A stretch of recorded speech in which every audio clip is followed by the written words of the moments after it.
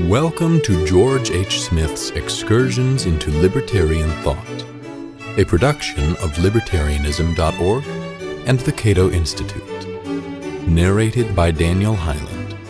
Toward an Interdisciplinary Study of Liberty, Part 1.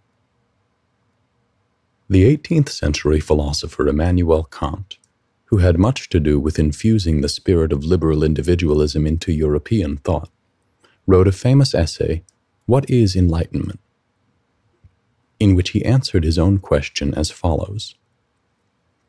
Enlightenment is man's emergence from his self-incurred immaturity. Immaturity is the inability to use one's own understanding without the guidance of another.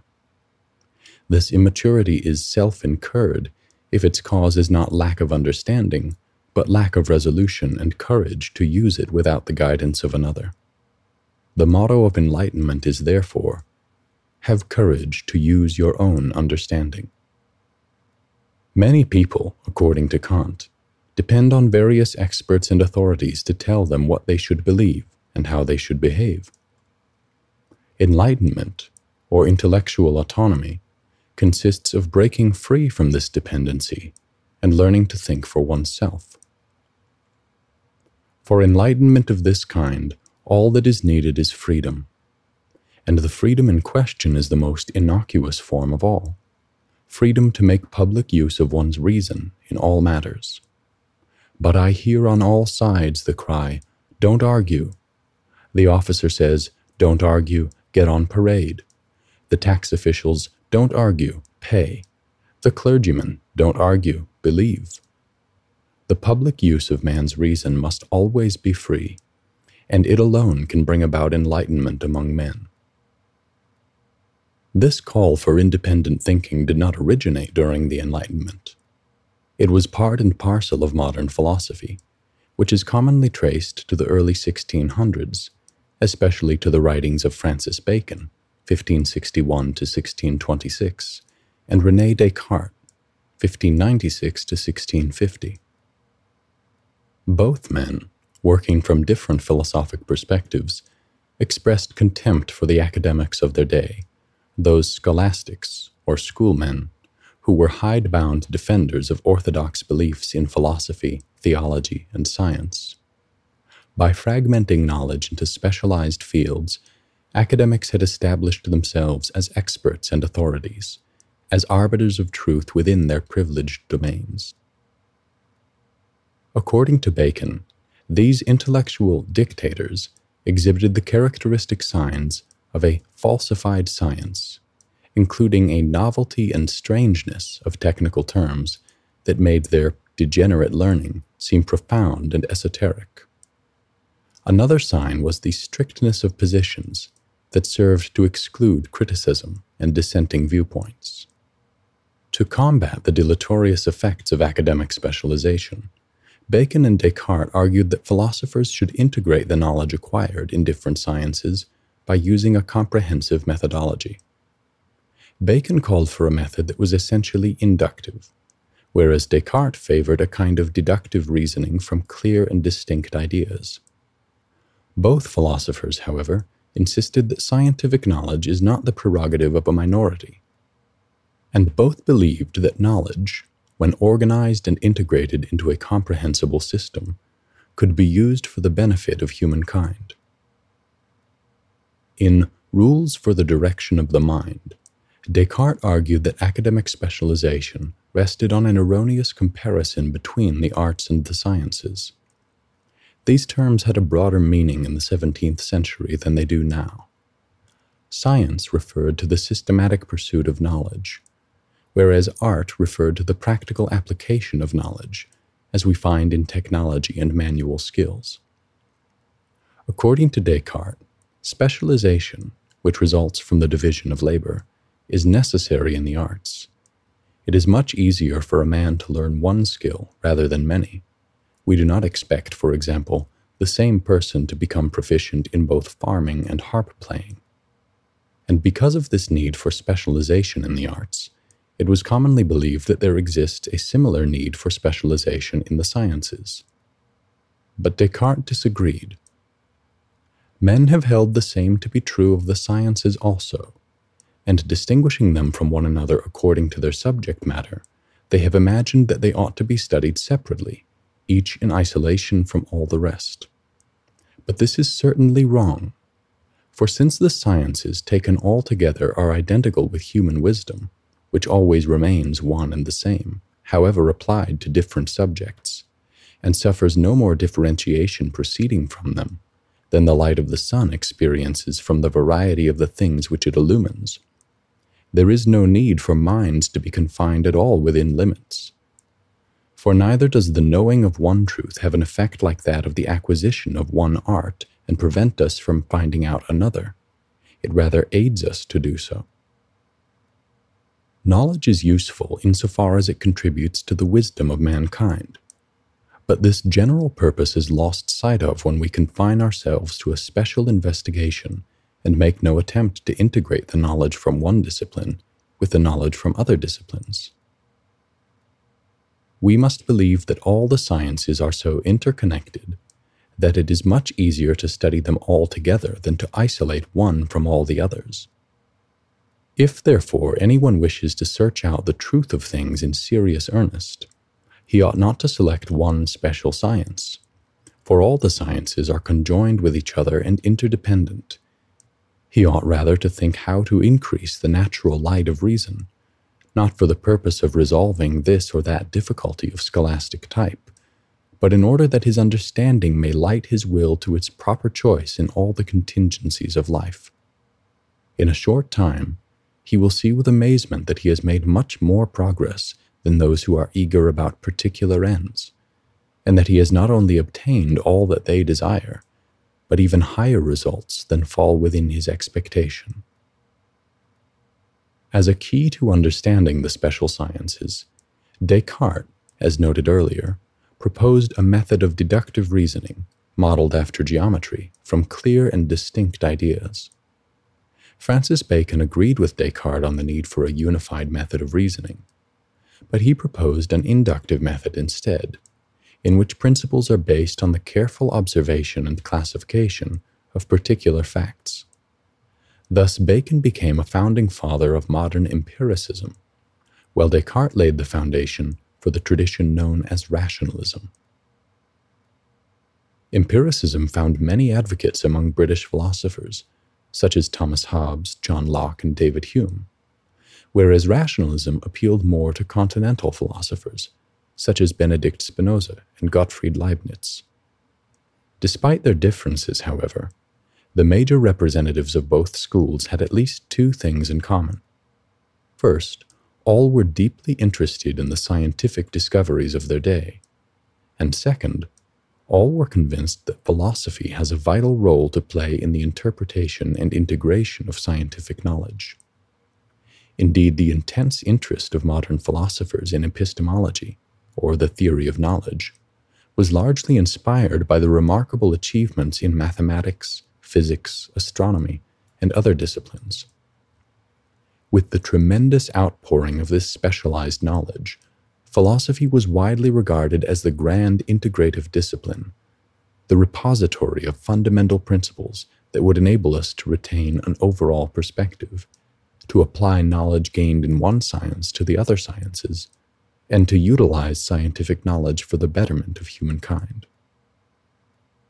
Today we are frequently told that this interdisciplinary ideal, which seeks to integrate various fields of knowledge into an integrated system, is impossible to achieve, and therefore foolish even to attempt. We are told that our knowledge has expanded so dramatically, and has become so technical and specialized, that no one person, however brilliant, can possibly acquire competence in more than a single, narrowly circumscribed cognitive discipline. College students are warned that they must specialize if they wish to advance their careers. They must publish primarily in professional journals that are read, if they are read at all, only by other professionals. Academic specialization, not the interdisciplinary ideal of an earlier age, is the order of the day in the modern university. The net result of this academic imperative has been, in effect, the fragmentation of knowledge into airtight compartments, each safely insulated from the criticisms of those not officially qualified to pronounce judgment.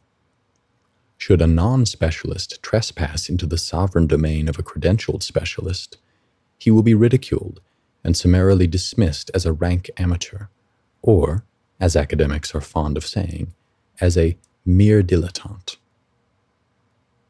This hyper-specialization has disastrous implications for the study of liberty, which is and must be an interdisciplinary enterprise. This is scarcely a new observation. Adam Smith, Herbert Spencer, John Stuart Mill, and other prominent classical liberals made similar points. In The Wealth of Nations, Smith said of the university system that it was one of the last strongholds of the medieval guild in its special privileges.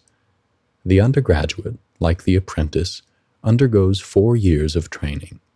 Then the graduate student, like the journeyman, undergoes 3 more, until he graduates into the ranks of the master craftsman, one who is officially certified to practice and teach the mysteries of his craft.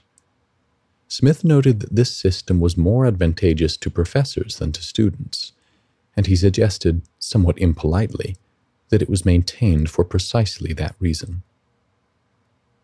Herbert Spencer, an interdisciplinary intellectual of great breadth and a product of homeschooling who possessed no academic credentials whatever, maintained that the main defenders of individual freedom were found outside the university system. The greatest blunders in legislation were committed by men with university degrees, whereas the majority of freedom's defenders have not been graduates of universities.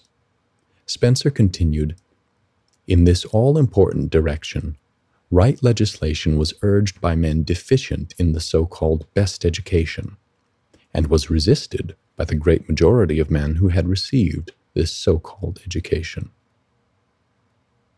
Most universities did not impart the interdisciplinary knowledge of social science that is essential for a true theory of government. As for those who deride the need for theory in political affairs, Spencer argued that this attitude will inflict severe damage on the cause of freedom. Without a general understanding of social and economic theories, which explain the harmful, if often remote and indirect, consequences of political intervention, legislators will continue to justify each new law and regulation with ad hoc and short-term arguments. Spencer concluded, "These evils can be prevented only by establishing in the public mind a profound conviction that there are certain comparatively narrow limits to the function of the state." John Stuart Mill, who is recognized by friend and foe alike as one of the greatest minds of the 19th century, was also a product of homeschooling. And, like Spencer and other classical liberals, Mill despaired of the narrow specialization that was overtaking education. In his inaugural address at St. Andrews, 1867, Mill had this to say: "If the inexorable conditions of human life make it useless for one man to attempt to know more than one thing, what is to become of the human intellect as facts accumulate? In every generation, and now more rapidly than ever, the things which it is necessary that somebody should know are more and more multiplied. Every department of knowledge becomes so loaded with details that one who endeavors to know it with minute accuracy must confine himself to a smaller and smaller portion of the whole extent. Every science and art must be cut up into subdivisions, until each man's portion, the district which he thoroughly knows, bears about the same ratio to the whole range of useful knowledge that the art of putting on a pin's head does to the field of human industry. Now, if in order to know that little completely, it is necessary to remain wholly ignorant of all the rest, what will soon be the worth of a man for any human purpose except his own infinitesimal fraction of human wants and requirements? His state will be even worse than that of simple ignorance. Experience proves that there is no one study or pursuit which, practiced to the exclusion of all others, does not narrow and pervert the mind, breeding in it a class of prejudices special to that pursuit, besides a general prejudice, common to all narrow specialities, against large views from an incapacity to take in and appreciate the grounds of them. Despite this warning, Mill sounded an optimistic note. The classical notion of a liberal interdisciplinary education was still possible, despite the rapid expansion of knowledge. Education should not confine itself to one field, piling fact upon fact while ignoring broader principles and the contributions of other disciplines. Rather, we should strive to combine a minute knowledge of one or a few things with a general knowledge of many things. This general, or interdisciplinary knowledge, provides a basic framework in which the more specialized knowledge from various fields can be understood and evaluated. Such interdisciplinary knowledge is crucial in matters involving government and public policy. Government and civil society are the most complicated of all subjects accessible to the human mind, and he who will deal competently with them as a thinker, and not as a blind follower of a party, requires not only a general knowledge of the leading facts of life, both moral and material, but an understanding exercised and disciplined in the principles and rules of sound thinking, up to a point which neither the experience of life nor any one science or branch of knowledge affords. It must be stressed that none of the previously cited writers objected to specialization as such, either in the human or in the natural sciences. All were aware that cognitive specialization is both necessary and desirable for the progress of knowledge. But they warned against the compartmentalizing of knowledge that sometimes accompanies specialization, because this tends to generate a class of intellectuals and academics who function, to use Bacon's term, like dictators in their respective sciences. In the same way that members of medieval guilds spoke of the mysteries of their crafts, referring to a kind of knowledge that was accessible only to those who had undergone the required training, so academics sometimes present their specialized knowledge as immune to critical examination by non-specialists who have not been properly initiated into the mysteries of their science.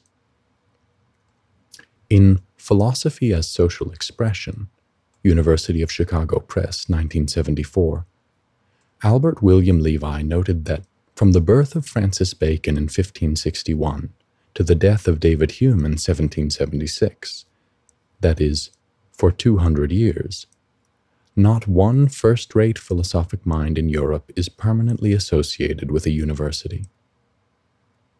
Those 2 centuries, which saw the rise of the independent intellectual, were crucial to the development of libertarian ideas. This overlap, I humbly suggest, was not mere coincidence. Thank you for listening to Excursions. To learn more about libertarian philosophy and history, visit www.libertarianism.org.